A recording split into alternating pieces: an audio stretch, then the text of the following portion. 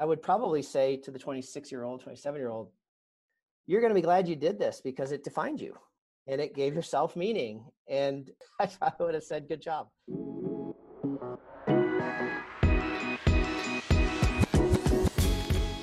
Hi, everyone, and welcome to I'll Go First. I'm Jessica Minhas, and today Aaron Gray, the founder of Aunt Bertha, joins me from Austin, Texas.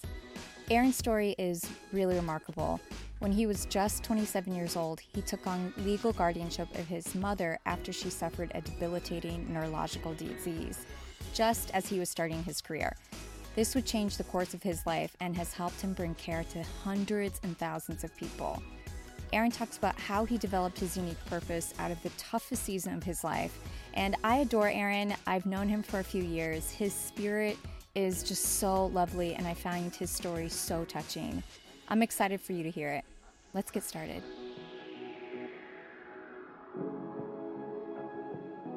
This is so special. I'm so excited to do this. Aaron and I are actually recording this during COVID and during race riots at the moment. So it's a little bit of a crazy time, but that is why you're perfect to come on the show and share your wisdom with us. You are the founder and CEO of Aunt Bertha, which is the leading search and referrals program in the US, serving millions of users, most major health plans, hospital systems, foundations, and tens of thousands of community-based organizations. But I think you are far more than that. Your life's calling is really to be a public advocate for the underserved in the US, and I would say around the world. And it's really evident by the work that you do that is just in every cell of your being. Well, thank you. You're very kind. There's so much out there, so many problems out there, and it's exciting. I feel like when I look back at my upbringing, my mom's personalities, my dad's personality, various interests where I didn't really know what I wanted to do when I grew up, sort of all pointed to this mission. I feel 100% certain that I'm doing the work that I was meant to do. Yeah, Aaron, you and I met in 2014. Wow. So long ago already. And what struck me so much is how kind you are. I was suffering from so much social anxiety. We were at the United Nations for the Global Accelerator for Entrepreneurs, I think. And I was standing in the corner, literally sweating through my clothes. And you just struck up a conversation with me, and you were so gentle and patient. And I was like, oh my gosh, this feels so nice to be talking to someone who's so accomplished, but also is making me feel so at ease. And I think that is it's just who you are. And it's so special. Gosh, I remember that. I remember feeling completely out of place. I didn't know why I was invited because we were very small at that time. And I look around and there's people from all over the world. There's people from very wealthy families.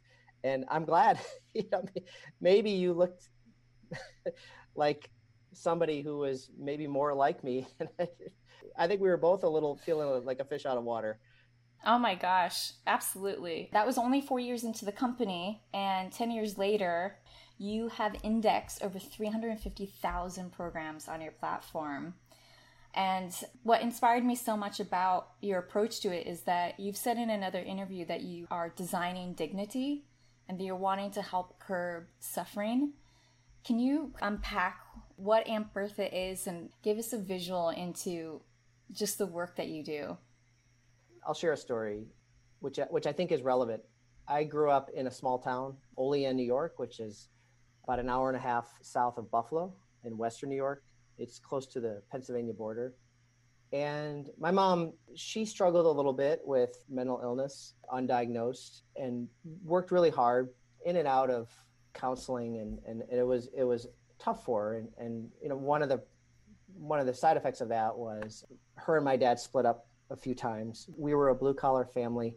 And when that would happen, depending on her job situation, we would go on food stamps and things like that. And I remember somewhere around, I don't know, elementary school, as a kid, you go to the grocery store with your mom. That's usually, I think a lot of kids want to go, right? And then it turned into something where I didn't want to go anymore. And I remember specifically that transition. I've been thinking about that a lot more lately as she's getting older. And it used to be that food stamps were actually paper bills and just like different sort of currency. And you'd go in line and you'd get your groceries for the house, and you'd sort of pay with food stamps and certain things you couldn't pay for. And I just sort of remember the reaction of others, what I felt, even as a little kid, the judgment. You could see other people looking Yeah, in the store at you guys. differently. And then it got to the point where I didn't want to go anymore. Wow, so you really remember in that particular moment in the grocery store realizing that you and your family were different. I don't remember the exact time when it happened, but I remember that being seen by other classmates was a fear of, you know, being on food stamps, being made fun of, and things like that. And so I didn't go anymore. And now that I look back, I feel bad about it a little bit because, you know, she was doing the best she could. But that's not a feeling. And when I talk to other people who experienced the same thing at that time period, Yeah. it's relatively ubiquitous, and especially Mm-hmm. small towns where everybody knows each other. Absolutely. And so how do you, when we talk about sort of designing dignity in every step, one of the public policies that happened was the advent of the EBT card, which is a card people use when they're enrolled in food stamps. And, you know, it takes away some of the stigma, where it's a lot Yeah. more efficient to use these EBT cards than, you know, printing a whole separate currency for the purposes of food. And that improved the social safety net through technology. And I think it's a really good thing that technology might have helped in a very small way that shame sort of associated with it, where you can sit there and you pull out the card and nobody Wow. needs to see it. Except, you know, the cashier probably sees it. I know through my own life experiences that nobody wants to be dependent. People want to be able to pay their bills on time. Yeah. They want to be self-sufficient. It's not cheating and sort of all of those things. But I've always remembered that, and the stigma that is associated with being dependent on public services goes other places, because what happens is sometimes that stigma is so strong that people suffer unnecessarily. Yeah, I'm thinking about what you're saying. You refer to people on your platform seeking care as seekers and those providing support as helpers. And what really stands out to me is how you humanize the experience. And when I hear you kind of sharing the economics behind it all, I'm like, wow, humanizing an experience and offering dignity to people actually does save us money. Oh, totally. A lot, I believe. And the seekers like it better. The seekers want to self-navigate. They don't want to talk on the phone. They don't want to feel that feeling. And it's also a heck of a lot cheaper to allow seekers to check the status of their benefits themselves, or to apply online, or to figure that out themselves. And so empowering too. Totally. Yeah, they feel like they have control, and it's cheaper. What does empowerment mean to you? Or mean for you, because I just think of you as that kid in the grocery store at 10 years old, feeling really disempowered and embarrassed. And what I hear you kind of saying is there's some shame attached to it. And I can see how your work now is so powerful because you're kind of erasing the shame in a lot of ways. That's a good question. It is it For me, empowerment means feeling like you have control over something.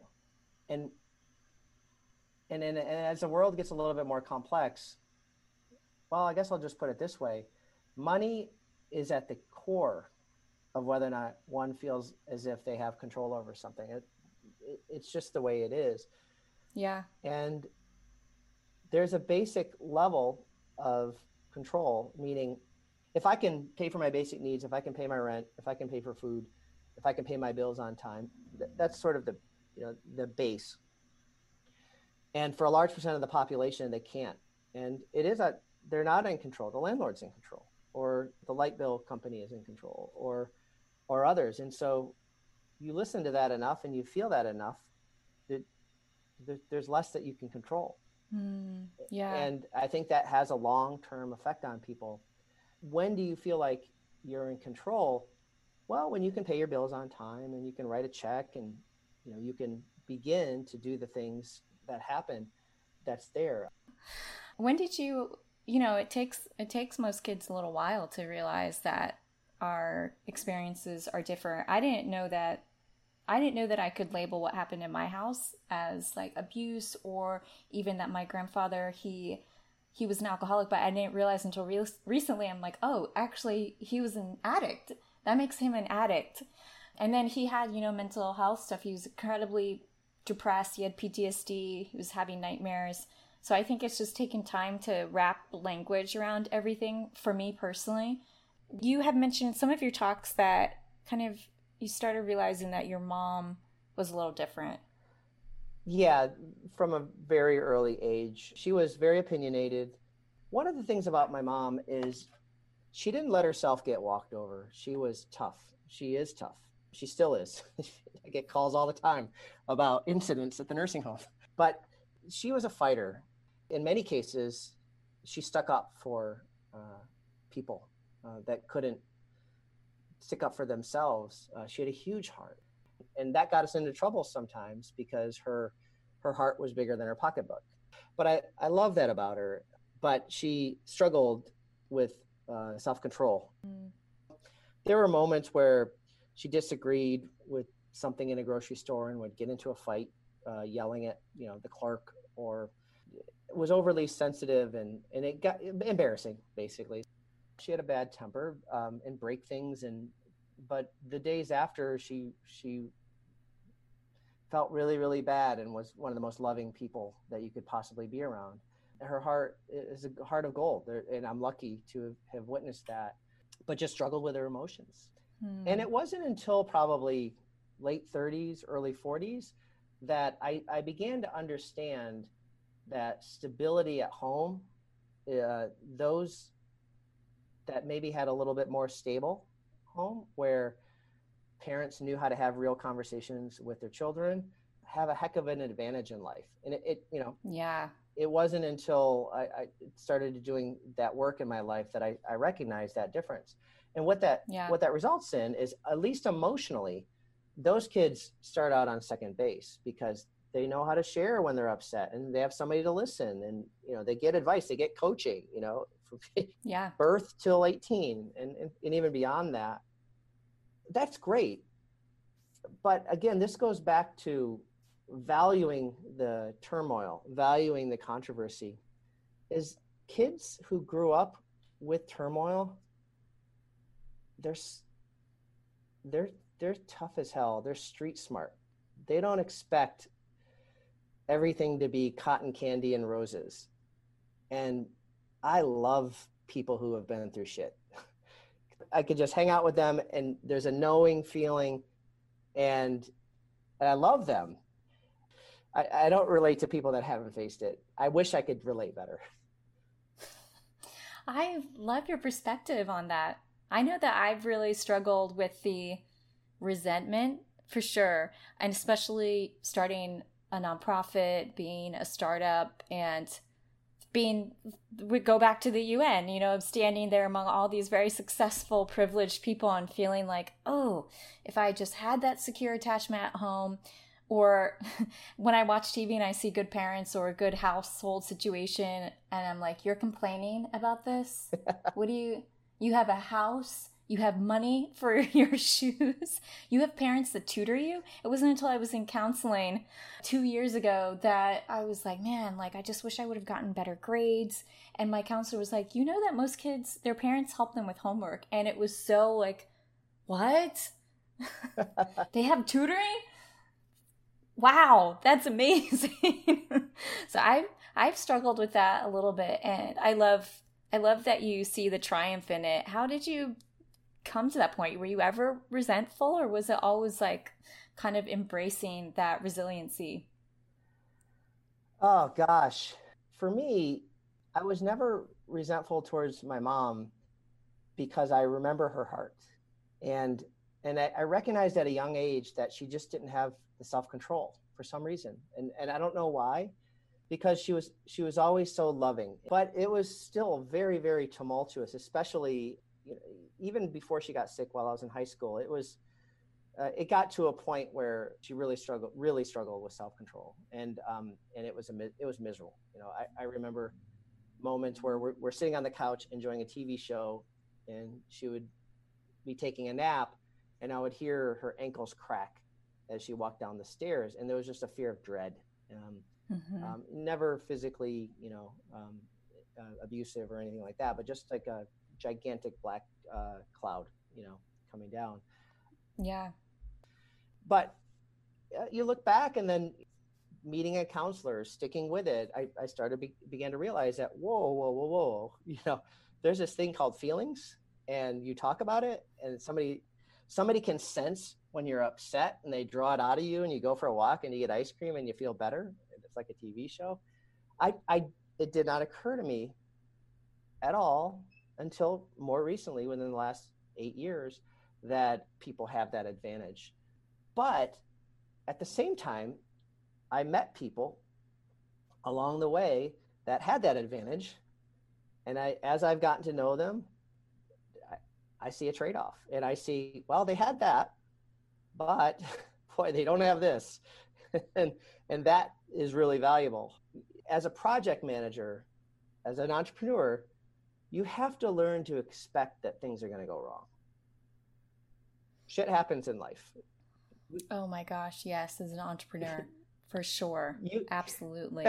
Absolutely. I see what you mean about just the ability to bounce back. I'm learning to try and have a balance between the two, but that there's like the ability to be resilient and expect that something might happen and be able to think ahead, but also to not be so hypervigilant that I'm anxious all the time and worried, and how to dig myself out of anxiety. So that's been like a learning thing for me. I want to take us back to that moment with your mom when you were 17. That's really started your work, and your mom got sick. I had the same thing that your mom had, which is really wild, encephalitis. What I'm sensing is that there were good things happening, but it was kind of tense. Like you just never knew when something was going to go wrong. And I definitely can relate to that with my grandfather to the extent that I can, because I just am like, what if I say something wrong? When is he going to explode? And then he had a stroke when I was 15, and our caregiving roles reversed. And that was complex because he still had that fiery reaction that was very just mean and not nice. And then being in a caretaker role as a teenager complicates things. So what happened when she started getting sick? Can you paint the picture for us? Yeah, I remember it vividly. It was the summer before my senior year. It was actually maybe a couple weeks before my birthday. I don't remember the exact day, but she had flu-like symptoms, and her job at the time, which was a job she really liked, she was a janitor at the Jamestown Community College. She worked nights, but one of the benefits was she got to take classes for free as an employee. So she would take classes, a couple classes a semester, and she really liked it. And it had insurance, really good insurance. It was a good job. She was proud. She had a shirt with her name on it. She had been a waitress and a nurse's aide and all those things before. But we were doing well. My parents were back together. It was a positive situation. I remember thinking, finally, things are normal. I literally remember thinking that. She was actually quite moody in leading up to that, but that's just her. You get used to it. And then one day she just looks like she's just out like a light, just flu-like symptoms. She goes to the emergency room. I think she was there maybe a night or something like that. And then they sent her back home thinking it's just a bad case of the flu. And then a few more days went by, and I remember her laying on the couch, and I remember she was having trouble, couldn't get anything down. And then she went to the ER, and they realized something was happening in her brain, and it's a small town hospital, and they waited too long. And so they decided to rush her to Sayre, Pennsylvania, which was at the time a sort of a brain specialty place. And they were going to take her by helicopter because it was bad, but it was broken or getting fixed. So they took her by EMT. Normally, I want to say it was a 5-hour drive, but they got there in half the time because they took an ambulance 100 miles an hour down Highway 17, got there. I heard she flatlined twice in the back of the ambulance. My dad wasn't there. I wasn't there. And she did recover at Sayre Medical Center. And that's when they diagnosed her with encephalitis. And She recovered there for a couple of months. She lost all of her memory, at least 20 years of her memory.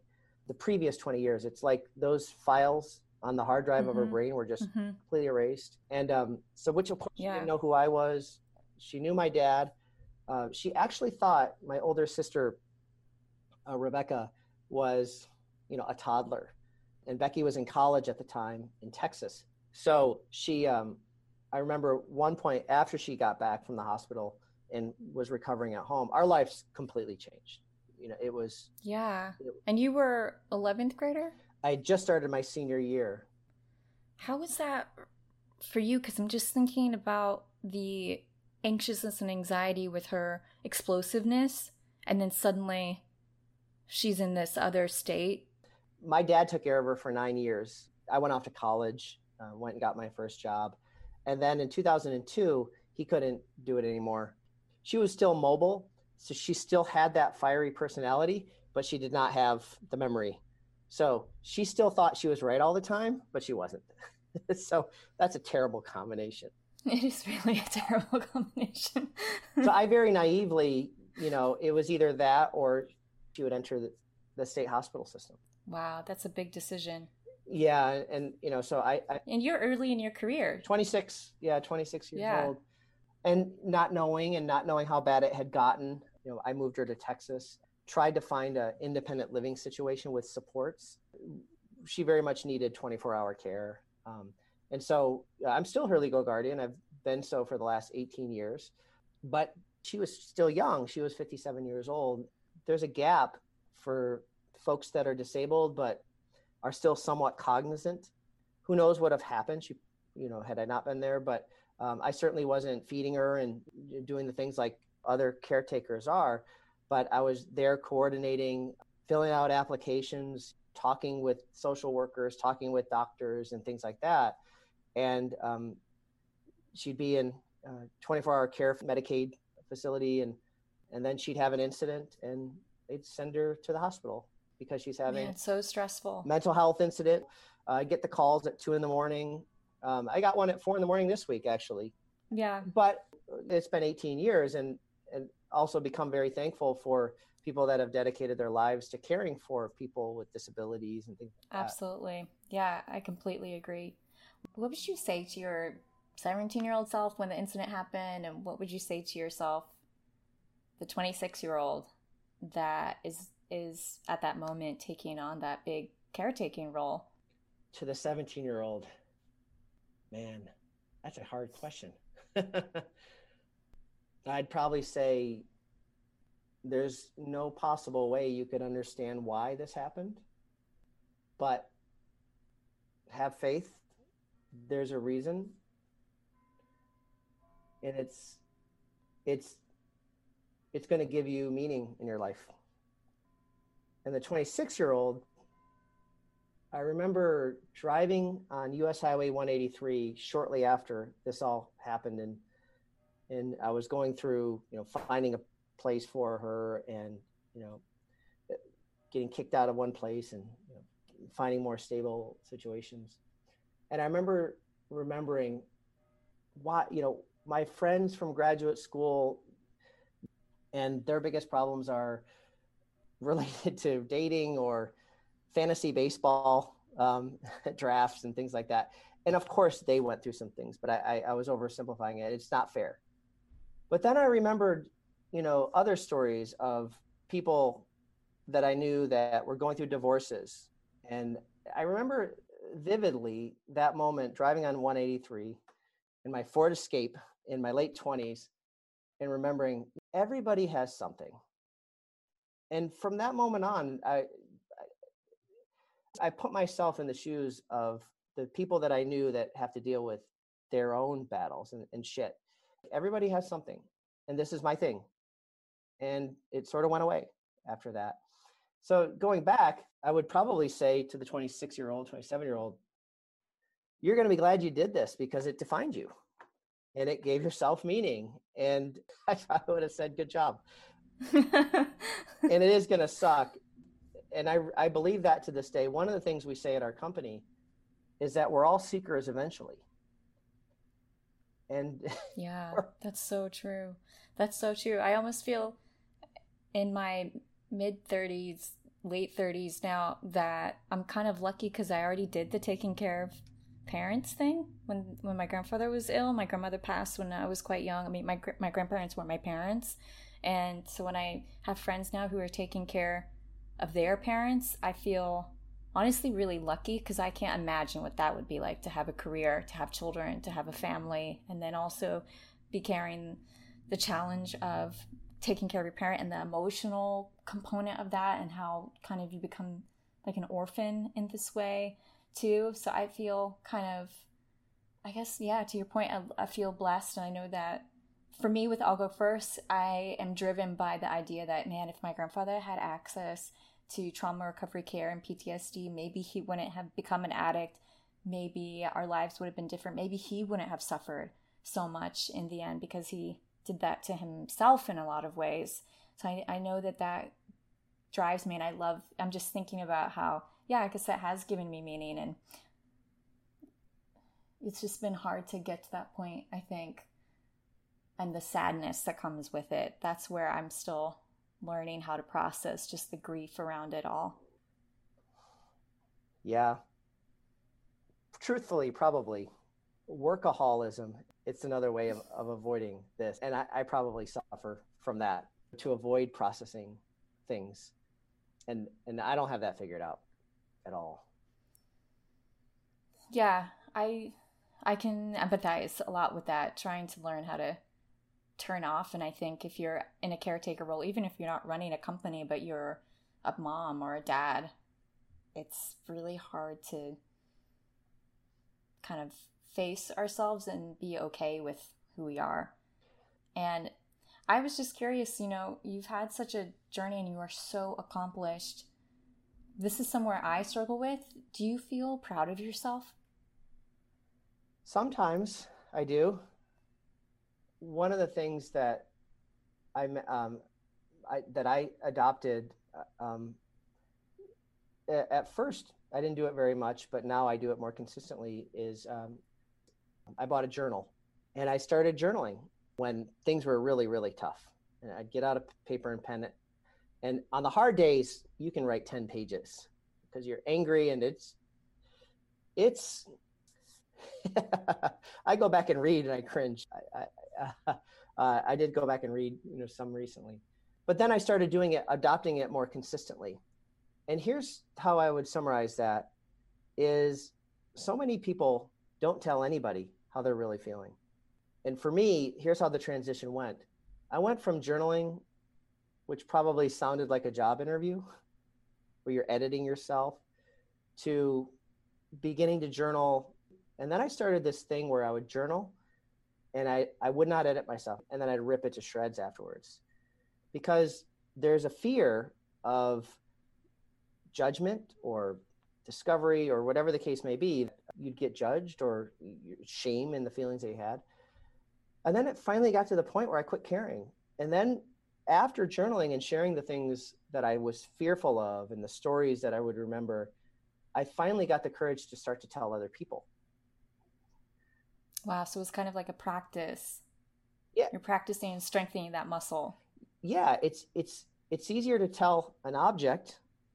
I gave a small breakout session at a conference on journaling recently online. I was researching quotes, and Anne Frank said, paper is more patient than people, which is a brilliant quote. And it's true. I mean, you can tell a paper anything. And for me, the journal collectively, if the journal knows me better than any human is and ever will. And I know that journal will always be with me because chances are I'll always be able to afford a pen and paper. In fact, here's my current journal right here. I was journaling this morning. So that has been a huge, huge thing for me, because what happens as humans, we don't talk, and maybe people can't afford a counselor, or maybe they're afraid of the stigma of it. It's an investment that I'm fortunate enough to make by getting a counselor. But before I could get there, I needed to journal, and I needed to get that stuff out. And I think every single time I've journaled, regardless of what I was going through, I've always felt better when I close a journal. Yeah. It's like working out. You don't regret it. Yeah. What I am just really amazed by is hearing you talk about I mean, the hope with All Go First is really supporting people and being able to articulate their inner experience and support them as they seek help if they decide to do that, and bring a community around them. But I'm just realizing, oh yeah, we can kind of go first in our stories, and it doesn't have to be with another person. It can just be, maybe that's the biggest hurdle actually, is going first with ourselves and being able to reflect and look back and read the paper entries that we wrote before. I think that takes a lot of courage to look back at yourself. Yeah, if you're not naturally a talkative person and don't have people that you could be close to and really just say the things that are on your mind that you don't feel comfortable saying to anybody. If you have that, then great. But if you don't, then you're keeping it inside and you're judging yourself and you're hating yourself. Absolutely. Definitely struggle with that for sure. For sure. And that is hard to untangle. It has been hard for me to untangle. I think it also kind of has translated into my interactions with people and into work. And I know that, and I think we touched on this a little bit earlier, but the idea of imposter syndrome and having to show up and how to deal with not feeling like you deserve to be there. Yeah, the older I get, the more I'm beginning to realize that nobody really knows what they're doing. They're just making it up the best they can. I have the same feelings, just like everybody else. Just you do your best, and you just have to have faith that works in the end, and no matter what. What does faith mean to you? Well, that's another hard question. But so I grew up in a church, and there were good people there, but I didn't like it. I felt like they judged my mom. And then probably several years ago, I decided that I was going to read one chapter of the New Testament every day, because I never read the Bible. I went to church. I was just like forced to go, basically. And I did read the New Testament, and I finally finished it a couple years ago, and I was really inspired by it. And a lot of the things in the New Testament just is not the garbage that is repeated by the mainstream on both sides. Yeah. It's inspiring. And reading it as an adult, it forced me to think, wait a second, this is a long time ago, and people were going through the same crap. You sort of realize that, wait, people had really bad anxiety 2,000 years ago. It was just about different things. And that, for me, that brought in a lot of perspective. And I try to remember that. There's a hope that there is meaning, and that there is reasons why these things happen. And the whole concept of worry about today versus tomorrow. Yeah, just being present. Yeah, and I do not have that figured out by any means, being present. But yes, exactly that. Worry about today's problems. And so in my interactions, I've been trying harder as an adult to assume the best. And it's hard for me because I'm still that cynical kid that assumes the worst sometimes. And that's where I have a long way to go, because I can tell you the 6 ways that somebody's plotting something, but letting that go and sort of doing your best to help the person that you're talking to, and then just sort of hoping that that's the right thing to do. What it does is that may never happen, but it leaves yourself feeling just you controlled what you can control. And that's meant a lot. That's so wise. And just when you fear or have an anxiety or feel threatened, to just love them instead. And I can really see that in your company, even in the work too, because I know it takes a lot to be a startup, and you and your company really lead with love. And even when I've been emailing with your team, it just is it's so beautiful, and it's so evident, and it inspires me so much, and you inspire me so much.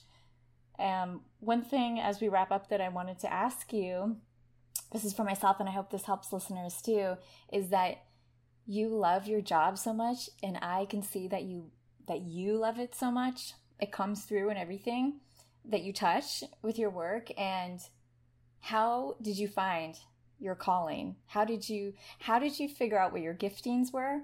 How did you make meaning of your story? I wish I wish I could say that I consciously did it, but I just can't. I really just can't. Who knew? So, the feelings, seeing the turmoil as a kid, seeing illness as a kid, seeing the social services sector as a kid, and the have-nots as a kid, you sort of file that away, deciding to be a programmer out of college just because that was a hot job. So now I was a programmer, and I had that in the back of my mind.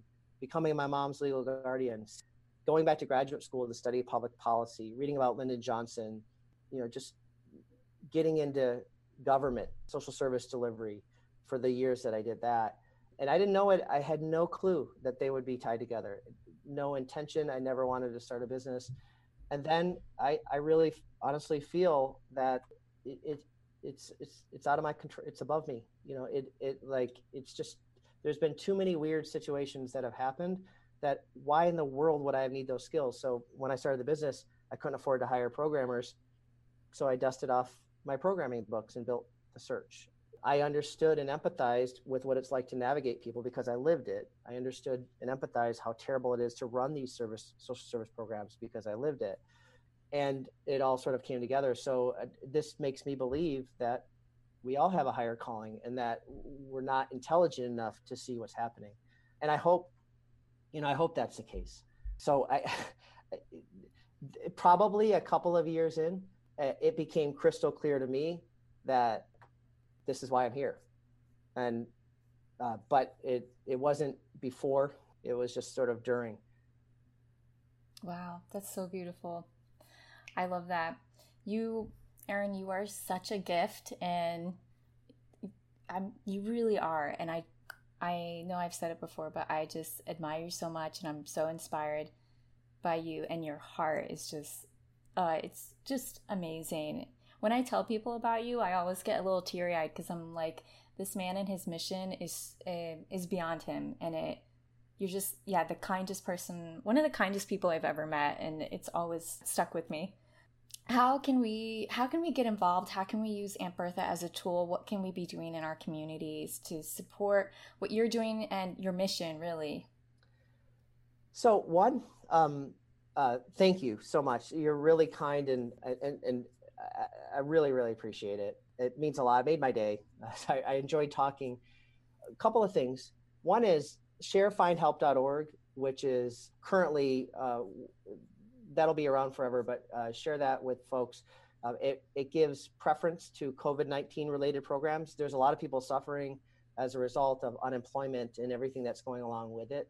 That gets the word out and helps people alleviate some of the anxiety. Maybe they haven't run out of money yet, but they should know that there's options. And there's some amazing nonprofits everywhere in the United States that are standing up and helping during that time. And so people shouldn't be anxious for no reason. So just knowing that safety net is there, they could just go to findhelp.org, put on your phones, do whatever. So spreading the word is very helpful. Secondly, if you know about a nonprofit that should be listed there but isn't listed in your zip code, let us know. That helps our data team update it, keep it current. And it's AuntBertha.com. AuntBertha.com is how you find about us and our company. Findhelp.org is a search, which is part of our company that you can learn more. Basically, it's a little bit more tailored to people in need right now. Aaron, you're such a gift. I just want to shake you and say you're such a gift to people. I mean, truly. Thank you so much for being a part of this. Thank you for the work you do. And wow, just giving people dignity when they seek help. I mean, incredible, incredible. Thank you, Jess.